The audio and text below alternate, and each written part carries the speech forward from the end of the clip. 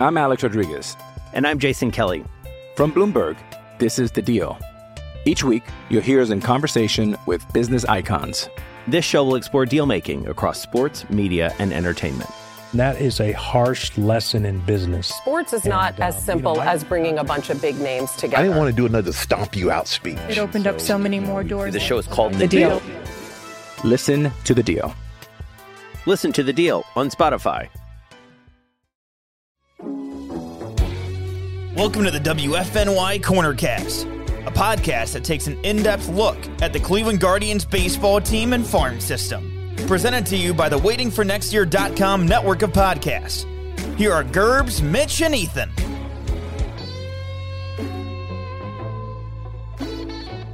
Hello and welcome to the WFNY CornerCast, brought to you by the Evergreen Podcast Network and part of the Waiting for Next Year community. You will hear this on Friday the 30th, the last day of September.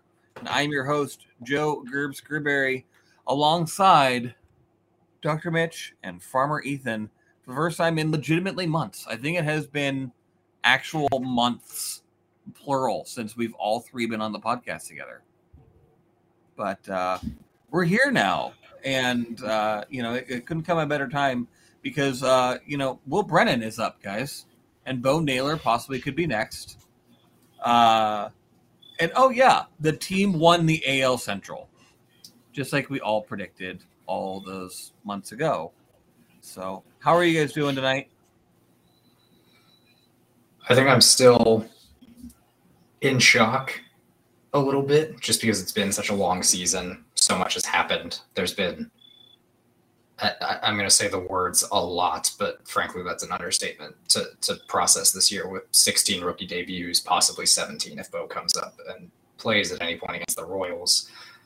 I think I got to go back and re-listen to our very first podcast, but I think I even picked this team to win 85 and be possibly in the wild card hunt, but for them to be staring possibly 92 wins if they go 4-2 against the Royals in the face is absolutely incredible. But in the days since they clinched in Texas, my thought process has slowly started to shift from how the hell did we get here to, well, why the hell not them? I feel like I have the opposite feeling because it was so quick. They were not really looking like serious division contenders for so long. And then all of a sudden they're obviously, they went from having a magic number of 13 and being in, one game ahead of two different teams in the division who were predicted to be better to clinching the division in 2 weeks. It just went by so fast. It's I'm in med school and I'm busy. And I have busier weeks and lighter weeks. So one busy week goes by and it's they go from magic number of 13 to clinching. That is absolutely nuts. Yeah. The Sunday magic number of 13 to next Sunday clinching was just an absolute shock of a week. I don't think anybody could have predicted this, and if you go on Twitter, people will yell at you if you say that you did or did not project it. I have no idea but Twitter just yells at you now. I think that's just how that works. That's what that app does. I think it always has. Well, it's a feature, not a bug. There you go. I always enjoy that saying. It's a feature, not a bug. But no one's there to make friends. Yeah, no. I wouldn't have found you guys had Twitter not existed. So I shoot away that we wouldn't be able to find friends there. But yeah, it's not what Twitter's for. Twitter's for fighting now, and that's what it's devolved into. But anyway, that's a whole different pot of things that we didn't need to bring up. But yeah, there was there were so many stretches this year where there was,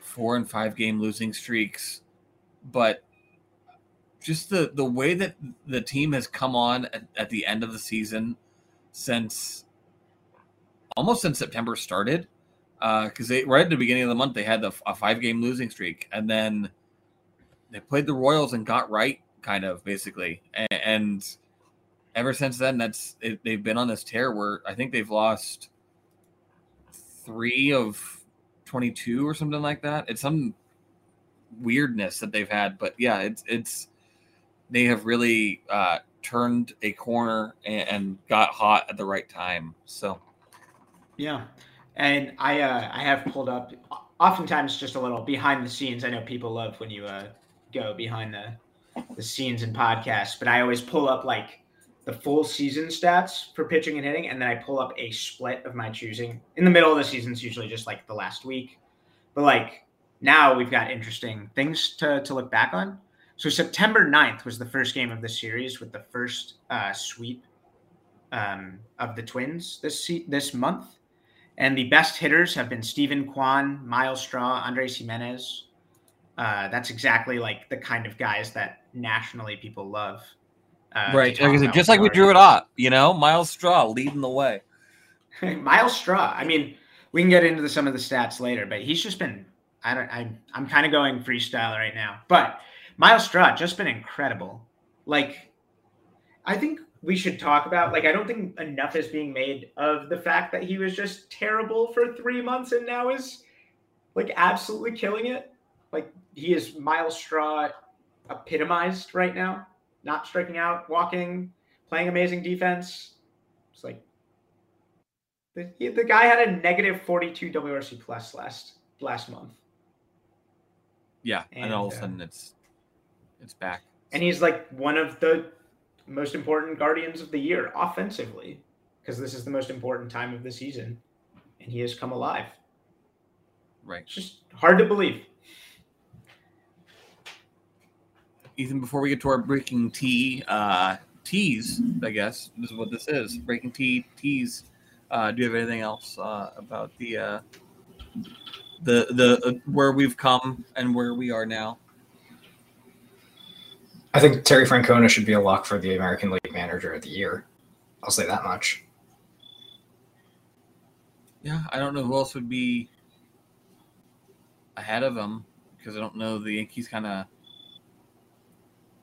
I mean, aside from the Judge thing, they kind of fell apart a little bit. I don't really know. Same with the Mariners and Cervantes. Right. I say, would you say it's? I don't remember managers as well.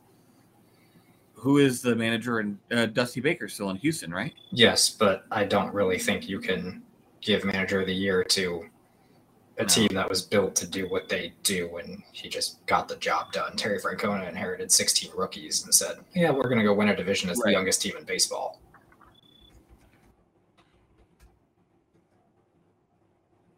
Yeah.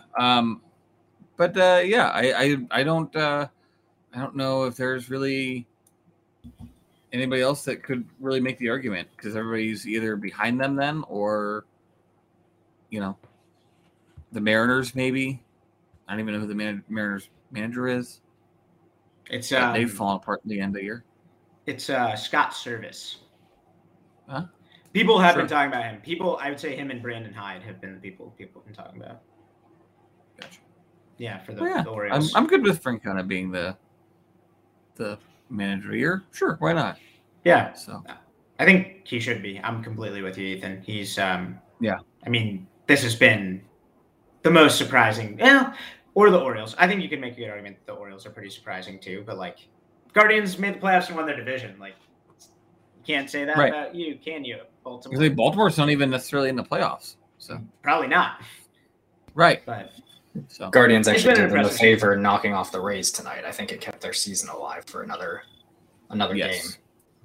Yes. And if you too believe that Terry Francona should be the AL Manager of the Year, then you can go to breakingtea.com/WFNY and you can find a Trustin Tito shirt and grab that from our Cleveland collection at breakingtea.com. Also, I will give all credit to Ethan here for this one. You can also find the Night Andres Jimenez shirt because we put the division to bed. That's an Ethan one-liner that I wrote on the list, and I want to make sure that he got credit for it. So, yeah, breakingt.com/WFNY. It'll take you straight to the Cleveland collection of T-shirts out there. Tons of Guardian stuff to get ready for the postseason run. They're starting to filter in some Brown stuff as well, and Cavs as that season is quickly approaching as well. So check out breakingt.com/WFNY. So as I said, we will get to the playoffs in a little bit. Let's I want to finish up just a couple things about the season. The minor league season is over. So this last week that they have, it is only going to be with the big club. That is basically why Bo Naylor is on the taxi squad currently. In addition to, possibly being called up before the season and into the playoffs. But the minor league season is over, and the Guardians affiliates, that's AAA through low A, had the third best winning percentage behind Detroit and Tampa Bay. So it was a pretty good minor league season. Ethan, you are our farm report guy, our farmer tending his crops. Why don't you tell us a little bit about the farm system and how well they performed? So winning in small sample sizes is obviously great for a farm system. It usually signifies that you've got something going on.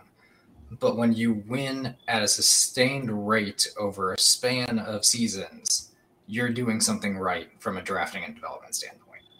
The Rays are kings of this. I think this is the third year in a row that they've led all minor leagues in winning percentage as an entire organization. And look how that's translated to their major leagues. A team with a small payroll, with a great analytics department that identifies talent and turns it into competitive Major League Baseball. Cleveland starting to be on that same level in terms of their year in, year out performance in the minors. And it's translating across all levels. It's a beautiful sign for the health and future of this organization. And it's definitely something to keep an eye on. Lynchburg, the low A affiliate, made the playoffs. The high A affiliate, the Lake County Captains, made their championship series. They unfortunately dropped that series. It's a best of 3.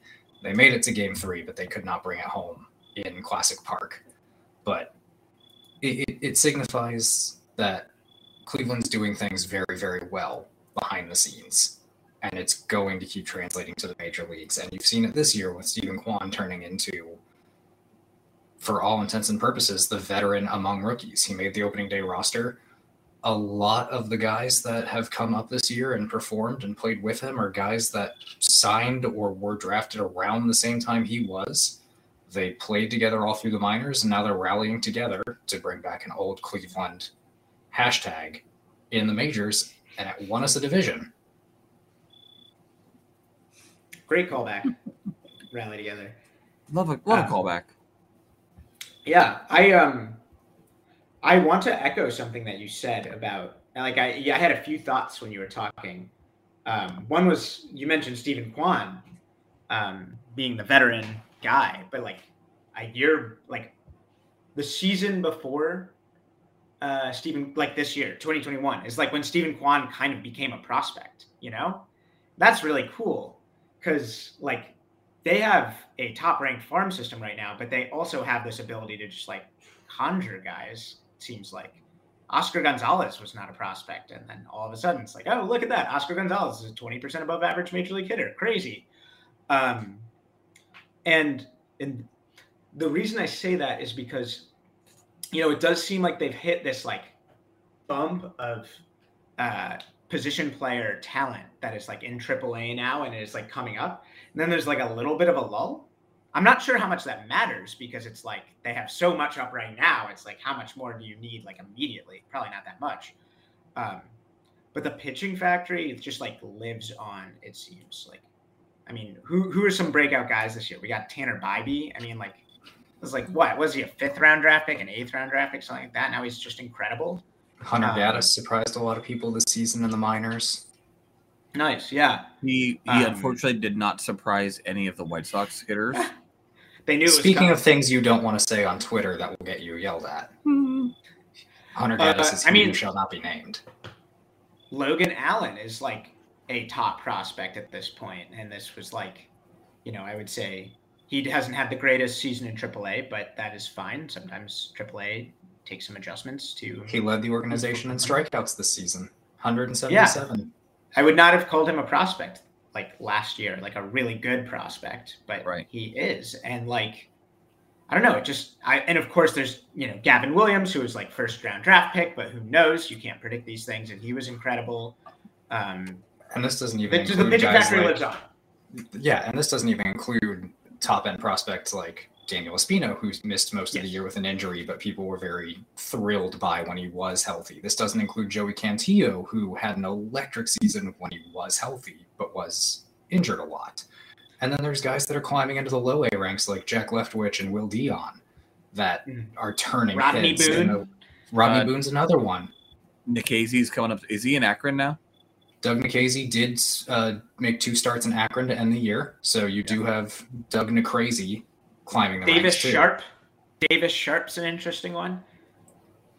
There's tons of them. Like Josh Wolf, one of the guys they got from the Mets in the Lindor trade. Like he's another guy who could be something. It's crazy. We've been talking about consolidation trades for a long, long time, it feels like. And they never really made one, but it feels inevitable at some point. They have to be like trade prospects for big league stars. It has to happen. With the window the way that it is, yeah, they're slowly turning into smog, sitting on their pile of gold. It does seem that way, and when your major league team is that good, like you really do have to supplement it. Like I'm not saying they need to sell the farm. They've got Fangraphs ranks them as the number 2 prospect the number 2 farm system in Major League Baseball. Nice. Like they're definitively, arguably a top 3 farm in baseball. And they won the division this year. Hold on, definitively, arguably. You heard me. Arguably. You heard me. You could definitely make the argument. You can make the argument that they could be first, second, or third, but you cannot make the argument that they should be lower than any of those places. Sure. All right. Definitively. Okay, now I understand what you're trying to say. Okay, now I'm not sure those words work together in that way. We use the words to help us get there. We did it. Curbs, last time I was on, because I missed last week, I said the people don't come here because we're competent. And I am just here to be a man of my word. They come here for your they are. They come here for your Smaug reference. That was great. I appreciated that. Trenton Denholm, he struck out 25% of hitters in A-ball this year. We can keep naming names, but it's going to start just turning into year 2037 of Madden Dynasty. Ethan Hankins was a first-round pick. He had Tommy John surgery last year. Ethan Hankins is a player I've actually watched in person, so that's the name I actually recognized. So I am not that Ethan. Man, I've never seen both of you in the same place. So we'll have to ask Lotta if Ethan Hankins is also a farmer. That would be amazing. Let's see where he's from. Ethan Hankins, as you remember, first round draft pick, got Tommy John surgery. He actually made one appearance at Complex Baseball this year, and this is me vamping to try and figure out where he's from. He's from Cumming, Georgia. Probably not. No, it doesn't seem super. It's a suburban city. Yeah. Probably not too many farms there. No, not farming out there. So, all right, we'll let you up this time, Bruce Wayne. Anyway, all right. Farm system's awesome. Farm system is great, and it's fantastic. So, and the major league team's also awesome. Yes, and they're so awesome that they made the playoffs. So this year, the playoffs are going to look different. There have been additions to the playoffs. So I want to go over the format of what the playoffs are like in case those are uninformed about what those changes are. The new format is that the Guardians are insured of the 3 seed, which means that they are going to host the wild card round. There's 3 games in the series. All of them are at home for Cleveland, and they are against the lowest seed of the wild card teams, of which there are 3. So number 1 and number 2, New York and the Yankees and Houston have the byes in the AL, while Cleveland faces currently, I believe they said it's still the Rays, but it could be Seattle. The ALDS is a 5-game series, and the 7-game ALCS, and then the World Series obviously is a 7-game as well. So Cleveland only needs to win 2 out of the 3 in the wild card to advance. So that would mean obviously your 3 starters. I think they've all but assured that it's going to be Shane Bieber, and then Tristan McKenzie, and then there was word on the broadcast today that Tom Hamilton said Aaron Savale will not be part of the wild card roster, that it actually will be Cal Quantrill that starts that 3rd game. Savale he's not going to come out of the bullpen. His stuff doesn't play that way, so it makes sense. And Cal will be the 3rd starter. He's been the most effective player, or most effective pitcher, 3rd most at least. So Savale will be left off. That leaves the roster construction a little different. So what do you guys think about, 1, playing 3 games at home, possibly 3 games at home, at least a minimum of 2? And then what do you think of Bieber, McKenzie, and Quantrill before we get into roster manipulation? I'm Alex Rodriguez. And I'm Jason Kelly. From Bloomberg, this is The Deal. Each week, you'll hear us in conversation with business icons. This show will explore deal-making across sports, media, and entertainment. That is a harsh lesson in business. Sports is not as simple as bringing a bunch of big names together. I didn't want to do another stomp you out speech. It opened up so many more doors. The show is called The Deal. Listen to The Deal. Listen to The Deal on Spotify. Well, my first question is, either you're going to try and go to a game? Oh, I would love to try, but I don't think that I am there with time-wise and other things. So that's fair. Just curious. Ethan, you going to drive up? Unfortunately, not in the cards for me right now. Got a bunch on the table, but that's fair. I was just curious. I will be watching. I'm going to try and go, I think. Nice. Yeah, I've got an exam on Friday, so I can just zoom out after the exam and try and catch a game or 2. So yeah, I'm really pumped. Can't wait. It's really convenient to have 3 home games guaranteed. Well, 2 home games guaranteed, and then at least 2 guaranteed. Yeah, at least 2. Actually, hopefully only the 2 from this round. But it is cool to guarantee 2 playoff games. That's really, really fun. Do you guys have any preferences of who you're playing or who the Guardians are going to play? I know that's been a classic topic of conversation these days. I'm going with the Rays just because you've just now beat them in what should have been, games where you are not playing any of your players. You took 2 out of 3 of them in a series at home. So there's a little bit of that.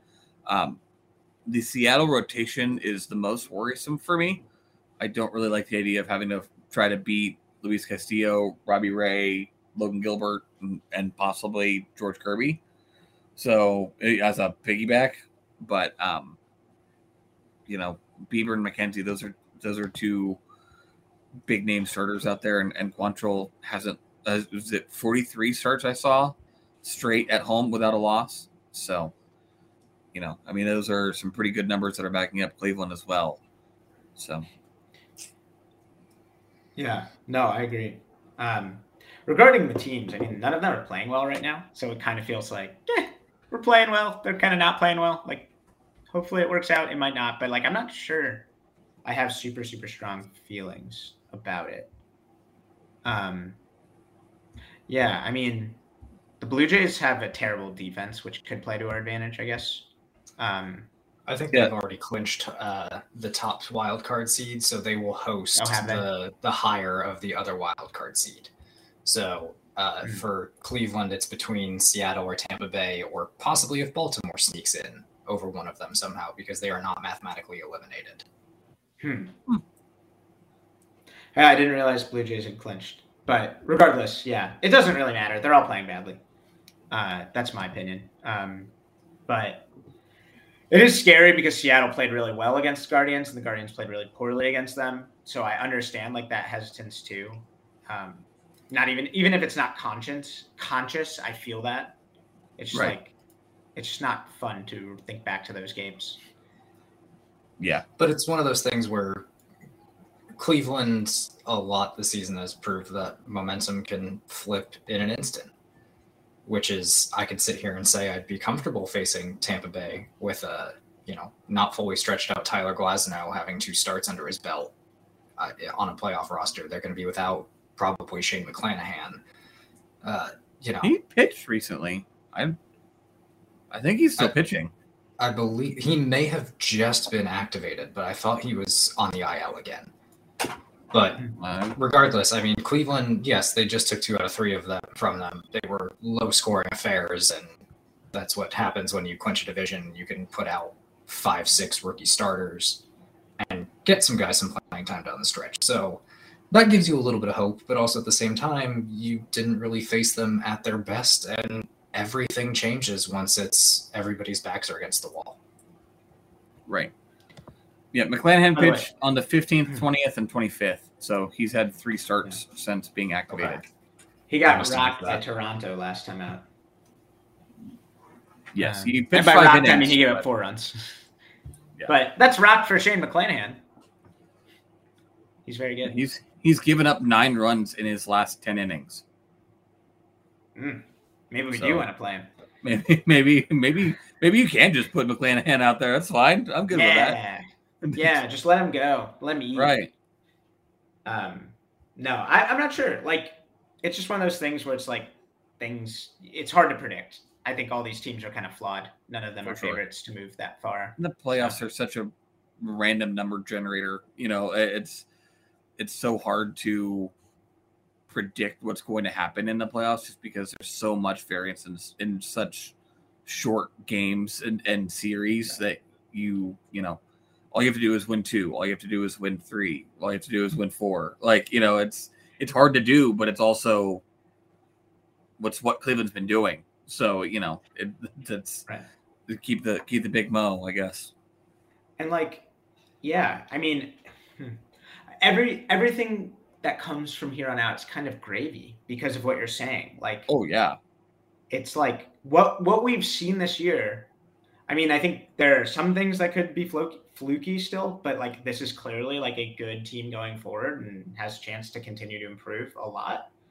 But everything else is kind of gravy because we've already gone past our wildest imagination for the season. Right. Bring on whoever is my point. Yes. Let's go through Seattle, then New York, then Houston, and then LA. Let's do it. Win it all. Who cares? At the end of the day, it really comes down to I really don't think there's any team out there that wants to play Cleveland because they find ways to badger and harass good pitching staffs. They drive up pitch counts quickly. They get on base, whether they score or not. They're almost always threatening something, it feels like. And, oh, by the way, since the All-Star break, the pitching's been absolutely lights out. Yeah. So it feels like they could go the distance and win or lose every game 2-1, 3-2, but they will annoy the absolute hell out of you the entire way. Yeah. That's basically it. Their offense, the way it is both killer and harder in this postseason because they don't have that masher who can go out and get you 1 run with a swing. All their runs kind of have to be manufactured with 2 or 3 hits. And they have to go a couple guys deep in an inning. There's not just the Yordan Alvarez's who are up there and all one walk and 1 bad pitch and you're down 2-0. That doesn't happen for Cleveland that way. But any guy that hits a home run for the Guardians in this postseason, not named Jose Ramirez, is going to have the same momentum swing as Rajai Davis in Game 7 because they just don't hit the long ball. It's what it's going to be. There is burgeoning power hitting Stephen Kwan that I like.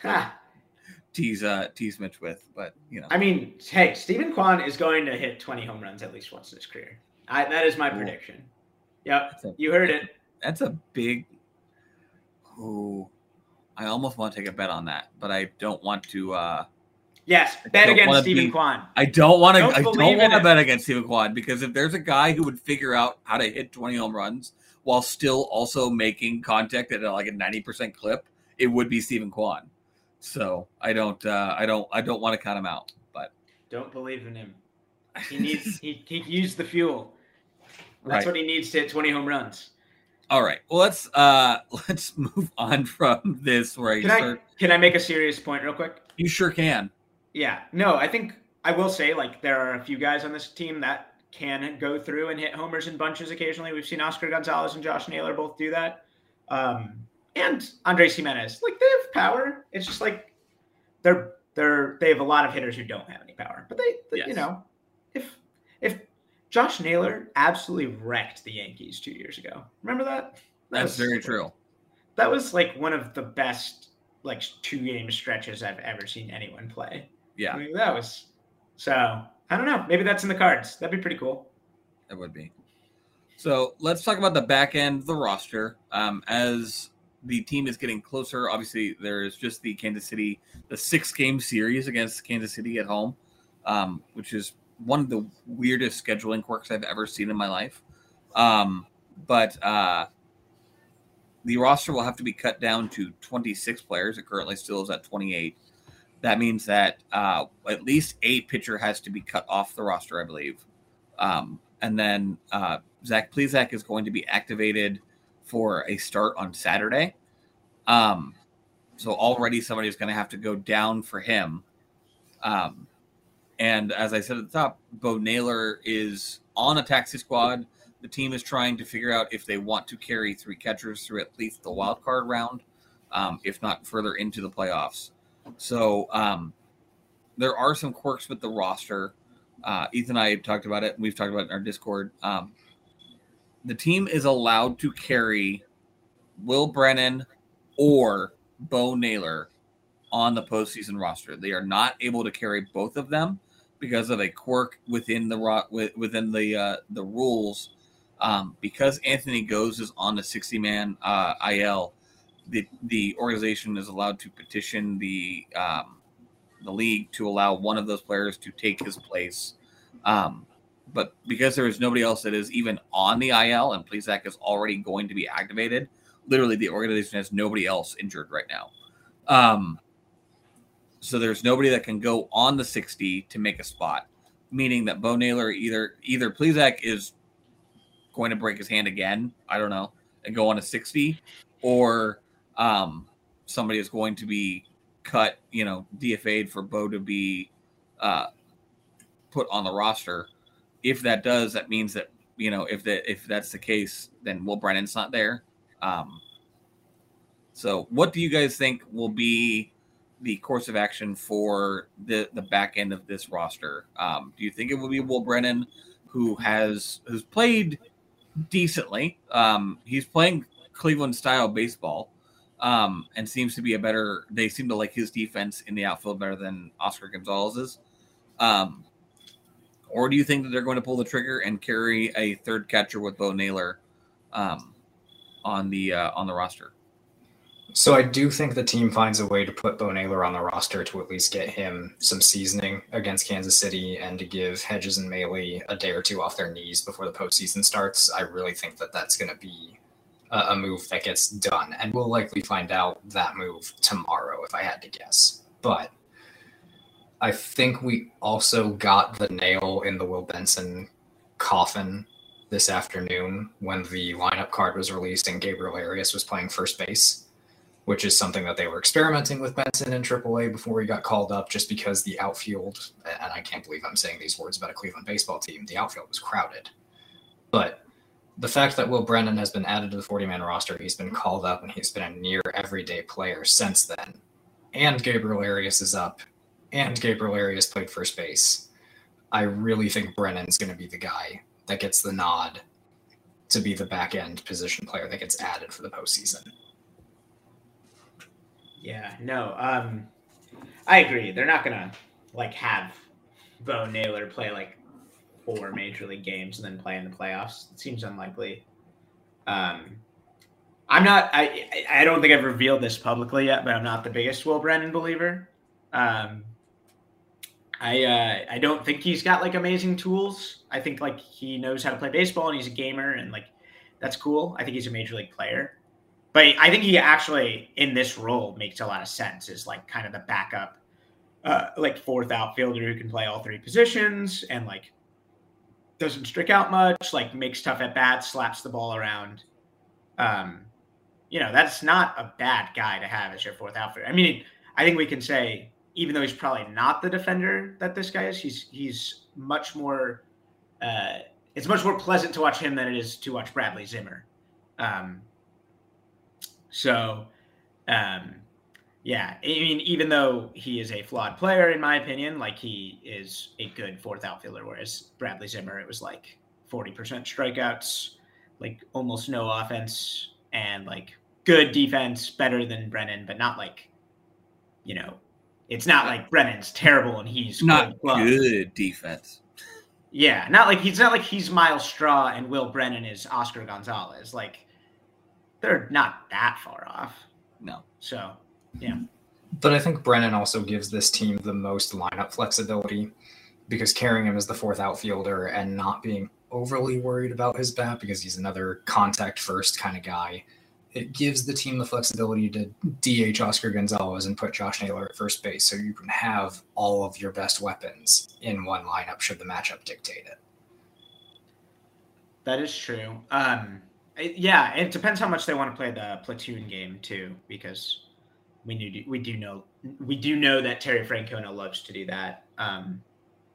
Yeah, no, it's interesting. I mean, he's definitely a useful player, and it seems like it's good that there is more utility there than I think it would be for Bo Naylor. And I think like I kind of get worried about debuting guys in the playoffs. Really, I think it's kind of like a flex almost. It's like the front office and the organization being like, hey, look what we can do. Like, you remember when we won the division with a bunch of young guys? Well, here's a young guy we didn't use. And, oh, yeah, he's like our best prospect. And he's not our best prospect, but one of our best prospects. And he's 25% above average and he catches. Like, we didn't use him at all this year. Like, just wait. Like, next 5 years are going to be hell for you guys. That's an awesome flex.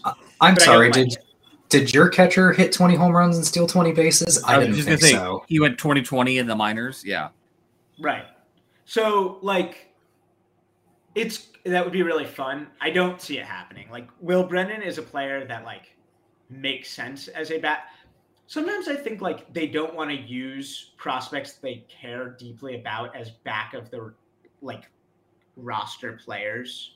No, because that's a legit thing. They much rather have them play everyday at bats. That's what they've Zach has mentioned. That's why they didn't have Will Brennan up sooner, is because there just wasn't a spot for him. And until rosters expanded and Columbus started like getting close to the end of their year, that's when they started figuring out that like, okay, you guys we can put Brennan up here in Cleveland and get him out of Columbus, but they wanted them to have those everyday at bats in AAA. So, right. And like similarly, it's like if they just cared about like marginal gains in every game, like just slightly better odds of winning each game, like George Valera would be better in this role than Will Brennan. Like that's right. Very, very obviously the case. Like, in fact, George Valera would probably be better in the role than like Oscar Gonzalez. Like, or he could be. Nah, that's a stretch. I take back probably. He could be better than that. Point is like, they're not going to do that because they want George Valera to be a AAA star and then be a major league star and, just wreck pitchers the whole time. Will Brennan's not that guy, and it's fine. Like, I think he's good for what he is. Yeah, for sure. But Bo Naylor, very exciting. It is exciting that he's with the squad, that he's in a locker room, and that it appears as though Ethan was actually mentioning that even if they are not on the roster, he actually would be able to be in the clubhouse.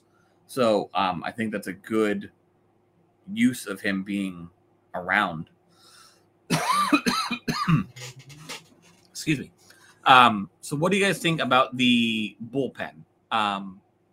With the wild card being three games only, and Bieber, McKenzie, and Quantrill starting those three.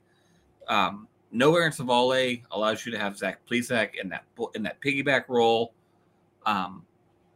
Also allows you to probably keep Cody Morris. We didn't talk about what the 40-man roster move would be for Bo, but all signs point to like Kirk McCarty being DFA'd or something along those lines. But what do you guys think the bullpen? Mitch, I'll ask you, what do you think the bullpen looks like for this wild card round? I think, so first of all, I agree with the choice to, sit Savali for this series. I think that makes a lot of sense. Having more bullpen options is better in these situations, right?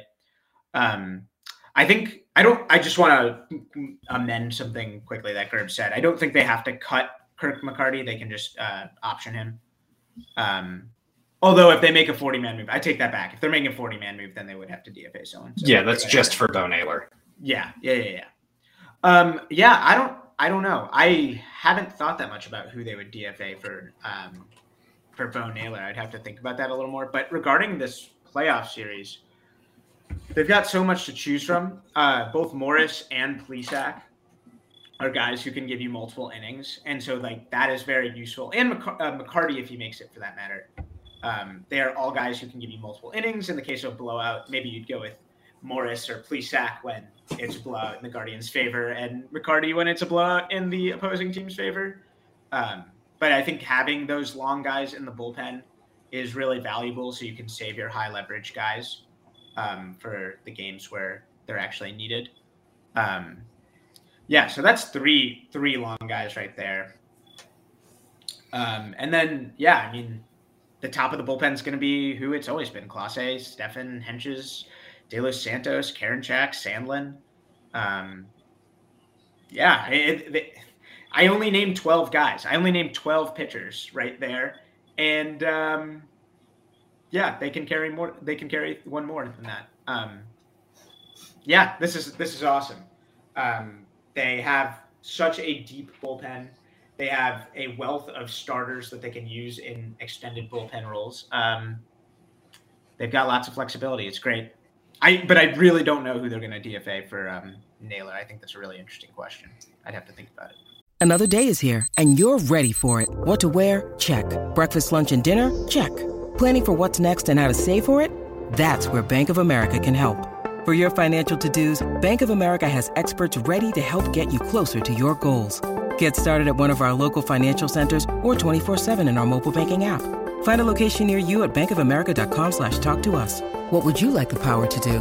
Mobile banking requires downloading the app and is only available for select devices. Message and data rates may apply. Bank of America N.A., member FDIC. I really think no matter how you slice it, McCarty's the odd man looking out here, whether that's just for a spot on the wildcard roster or potentially adding Bo Naylor, even if it's just for 6 games against the Royals. He's been, and I gave him a lot of credit last time out, he's really thrived in that piggyback role, either when it was Shaw starting or when Cody was up and stretching out for the first time with the Guardians. He had been absolutely phenomenal, but those appearances have been so stretched out and so few and far between that I worry about putting him in a even remotely leveraged situation in the postseason. And I'm still waiting on a club official to confirm it, but if what Tom Hamilton said tonight is true, that Savale is being left off the wildcard roster in favor of Zach Plesac, who will likely be in the bullpen, and with Cody Morris, who frankly I trust more than both of those guys right now, it's just redundant to carry Kirk McCarty. The goal would not need to be. The goal would to be you don't need 3 long men in a 3-game wildcard series, right? You would want to be, because you are able to make roster moves if you advance. Yes. So we can change between rounds. Right. So I think no matter how you slice it, whether he stays with the team or he is DFA'd for Bo Naylor, I think Kirk McCarty is the guy who's just kind of on the outside looking in right now. Yeah, no, you're probably right about that. As cool as it has been to see him thrive in some situations, that 15-inning game against Minnesota is like a highlight of the season for sure. I give him all the credit in the world. I honestly wish he was getting married and the fan base could come together a la Ryan Merritt in 2016 and pay for his entire registry. Like he has been very valuable. Could he get family leave and not get DFA'd? That'd be pretty funny. I don't think FMLA works that way. Yeah, unfortunately, I don't think so. It's worth asking. Yeah, I mean, like a paternity leave, I guess guys don't go off the 40-man during a paternity leave. Bereavement doesn't it keeps you on the 40-man, but not the 25. They really should. They really should. I think we should try and like protest that to MLB that you should be able to replace someone on the 40-man for those 3 games. Sure. And yeah, that's silly. Never mind. They're not going to start someone's service clock for 3 games like that and then DFA them. Regardless, I guess for the COVID games they could bring guys up off the 40-man temporarily and then you could only only if you were replacing somebody on the COVID IL, not right. So that's what they should do for bereavement and paternity. Right. Well, now you have my tinfoil hat whirring because maybe on October 5th, after the last game against the Royals, and they set the playoff roster, maybe magically somebody has COVID, and you can bring in somebody from off the 40-man. Maybe Bo Naylor, who's just chilling on the taxi squad and in the dugout, just happens to put on some catching gear and says, I'm here. Maybe I can do this. I love it. Can you imagine, like, the Guardians pay for, like, the players that they want to get COVID? I used air quotes there for the listeners.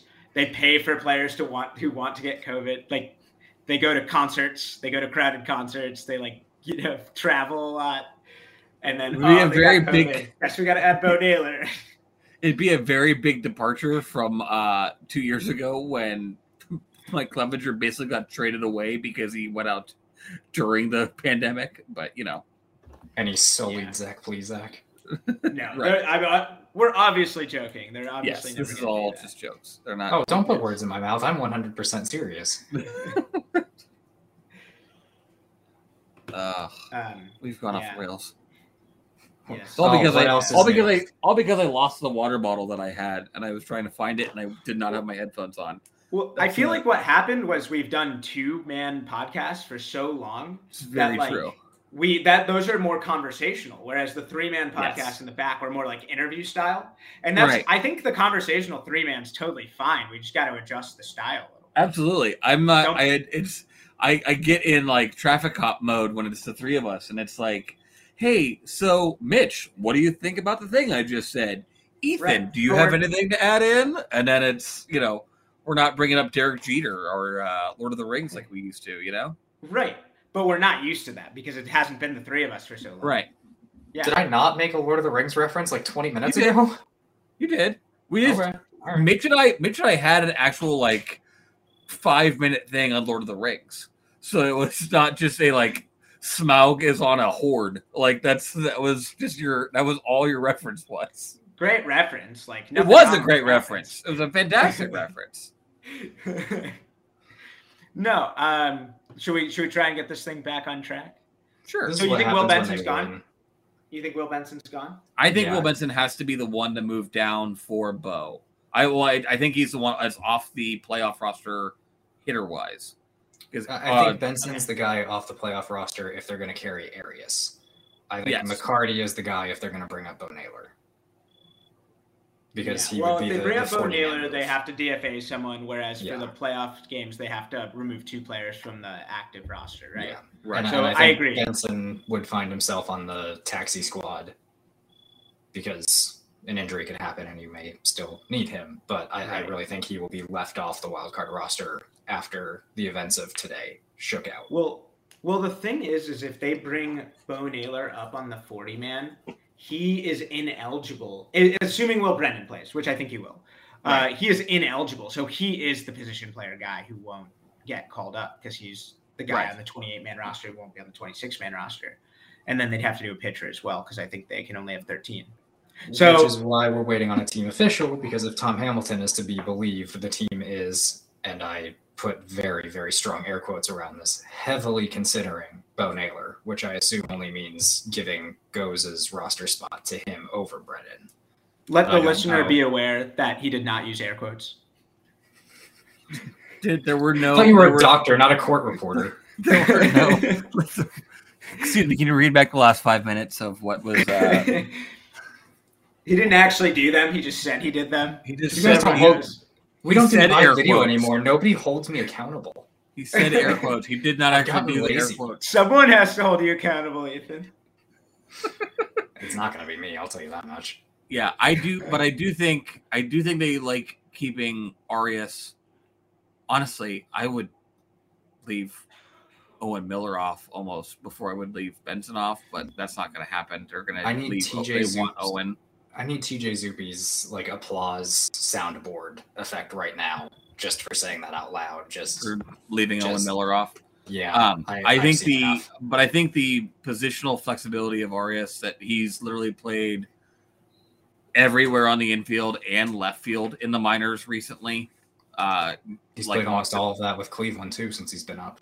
Right, like I think that locks him into being the guy that's being the postseason guy over Benson. I mean, but isn't that Tyler Freeman though too? Like Benson can play all three outfield positions. Like that is something that Arias can. So can Quan. So can Brennan. Yeah. They're making these guys Swiss Army knives, and it's great. It's 100 because you know who else does this? Does it effectively? The Dodgers. Yeah. The Dodgers have everybody play everywhere.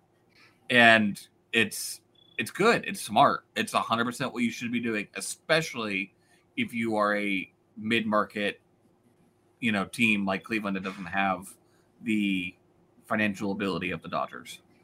Right. If you have the depth, use it. And also, like, you can't just pigeonhole guys into playing multiple positions. And I think, that is – people wanted Ahmed Rosario to play multiple positions. He showed he couldn't, and they can't do that with him. And that's – I mean, we don't have to rehash the Ahmed Rosario talks. But we don't have time for that, Gerbs. We have 10 minutes. But, they are not just, they're not just cultivating guys and then telling them to play multiple positions, but they have actually figured out how to either target those guys who have that ability or teach it in a way that Ahmed Rosario he's a lost cause at this point. Anytime you can be compared to the Dodgers about how you develop players, that's good. You want to do that. Yeah. I like the guys that in fantasy have 4 different eligibilities, and that seems to be what they're doing. So, yeah. All right. Yeah. Did we talk about Savali and why we don't think he's a good option for the bullpen? I think that's an interesting topic. What do you think? We did not. I did just mention that he just wasn't going to be pitching out of the bullpen. I did say his stuff just doesn't play up, but that's not really a conversation if you want to talk about that. Yeah, it was just an interesting thought because we didn't really finish the bullpen. I think that's the last interesting topic in the bullpen for the playoffs. Yeah. I definitely I agree with you. I think that I think Savali is definitely there if they advance and he gets moved up, and you could see a Morris or an Eli Morgan going away. You don't need that extra long man, and they probably prefer Plesac over Morris. I don't know that I would, but I think the organization would probably feel that way. So, yeah, no, Savali, I completely agree. His stuff just doesn't seem like it play up because he's so much of a deception guy and a movement guy and not really a velo guy. But, I guess our intuition is proven by the fact that the organization is agreeing with us by not putting him on the roster. So yeah, I'd be more than happy with Savali as a 4th starter for the DS if they manage to make it. And if the wild card series goes 3 games, probably your game 1 starter, just because Bieber, Tristan, and Cal need rest. But it definitely doesn't play out of the bullpen. We watched that experiment with Josh Tomlin in the later parts of his career here in Cleveland, And you can look at Savali's numbers. He is a significantly worse pitcher with even just a guy standing on first base. He has been that guy all year long.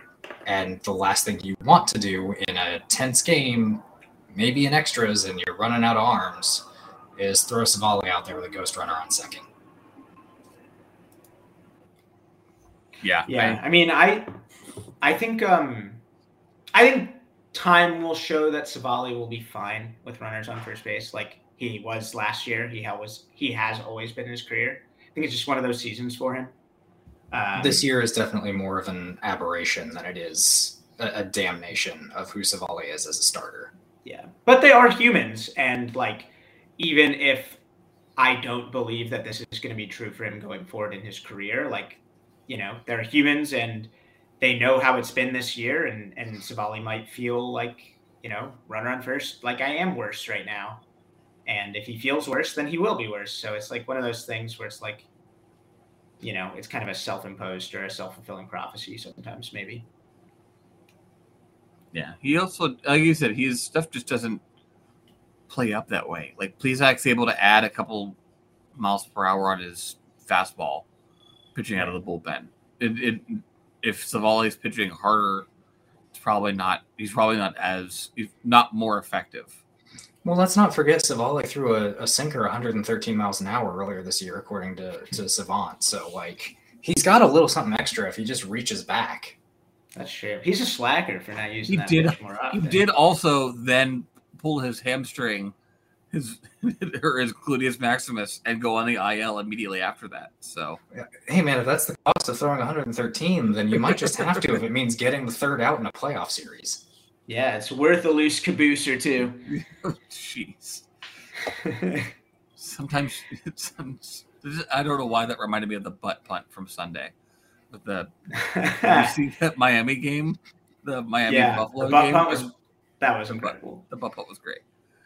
Imagine if Savali's like stuff actually did play up though. Like, imagine if he like he threw 6 pitches and 3 of them are fastballs, and the fastballs are all 95 mile per hour. It'd basically be like Lance Lynn with insane breaking stuff. That would be really, really fun. But I would be down for it. I mean, Savali's last couple of starts since he came back from the IL again have actually been very, very serviceable. It's just that he's not stretched out right now, and I still wouldn't want him coming out of the bullpen.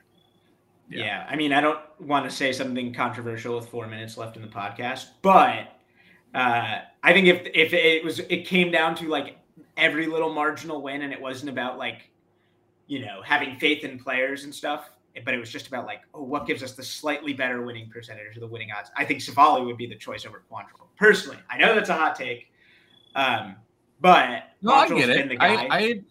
I'm okay with that conversation. I was actually honestly going to have it earlier, but then with the Hamilton stuff that came out, you know, that basically this organization seems to have said Quantrill is the guy for Game 3 if they need it. You know, that's I definitely see the want to have Savali out there, and like Ethan has said, he's been better as of late.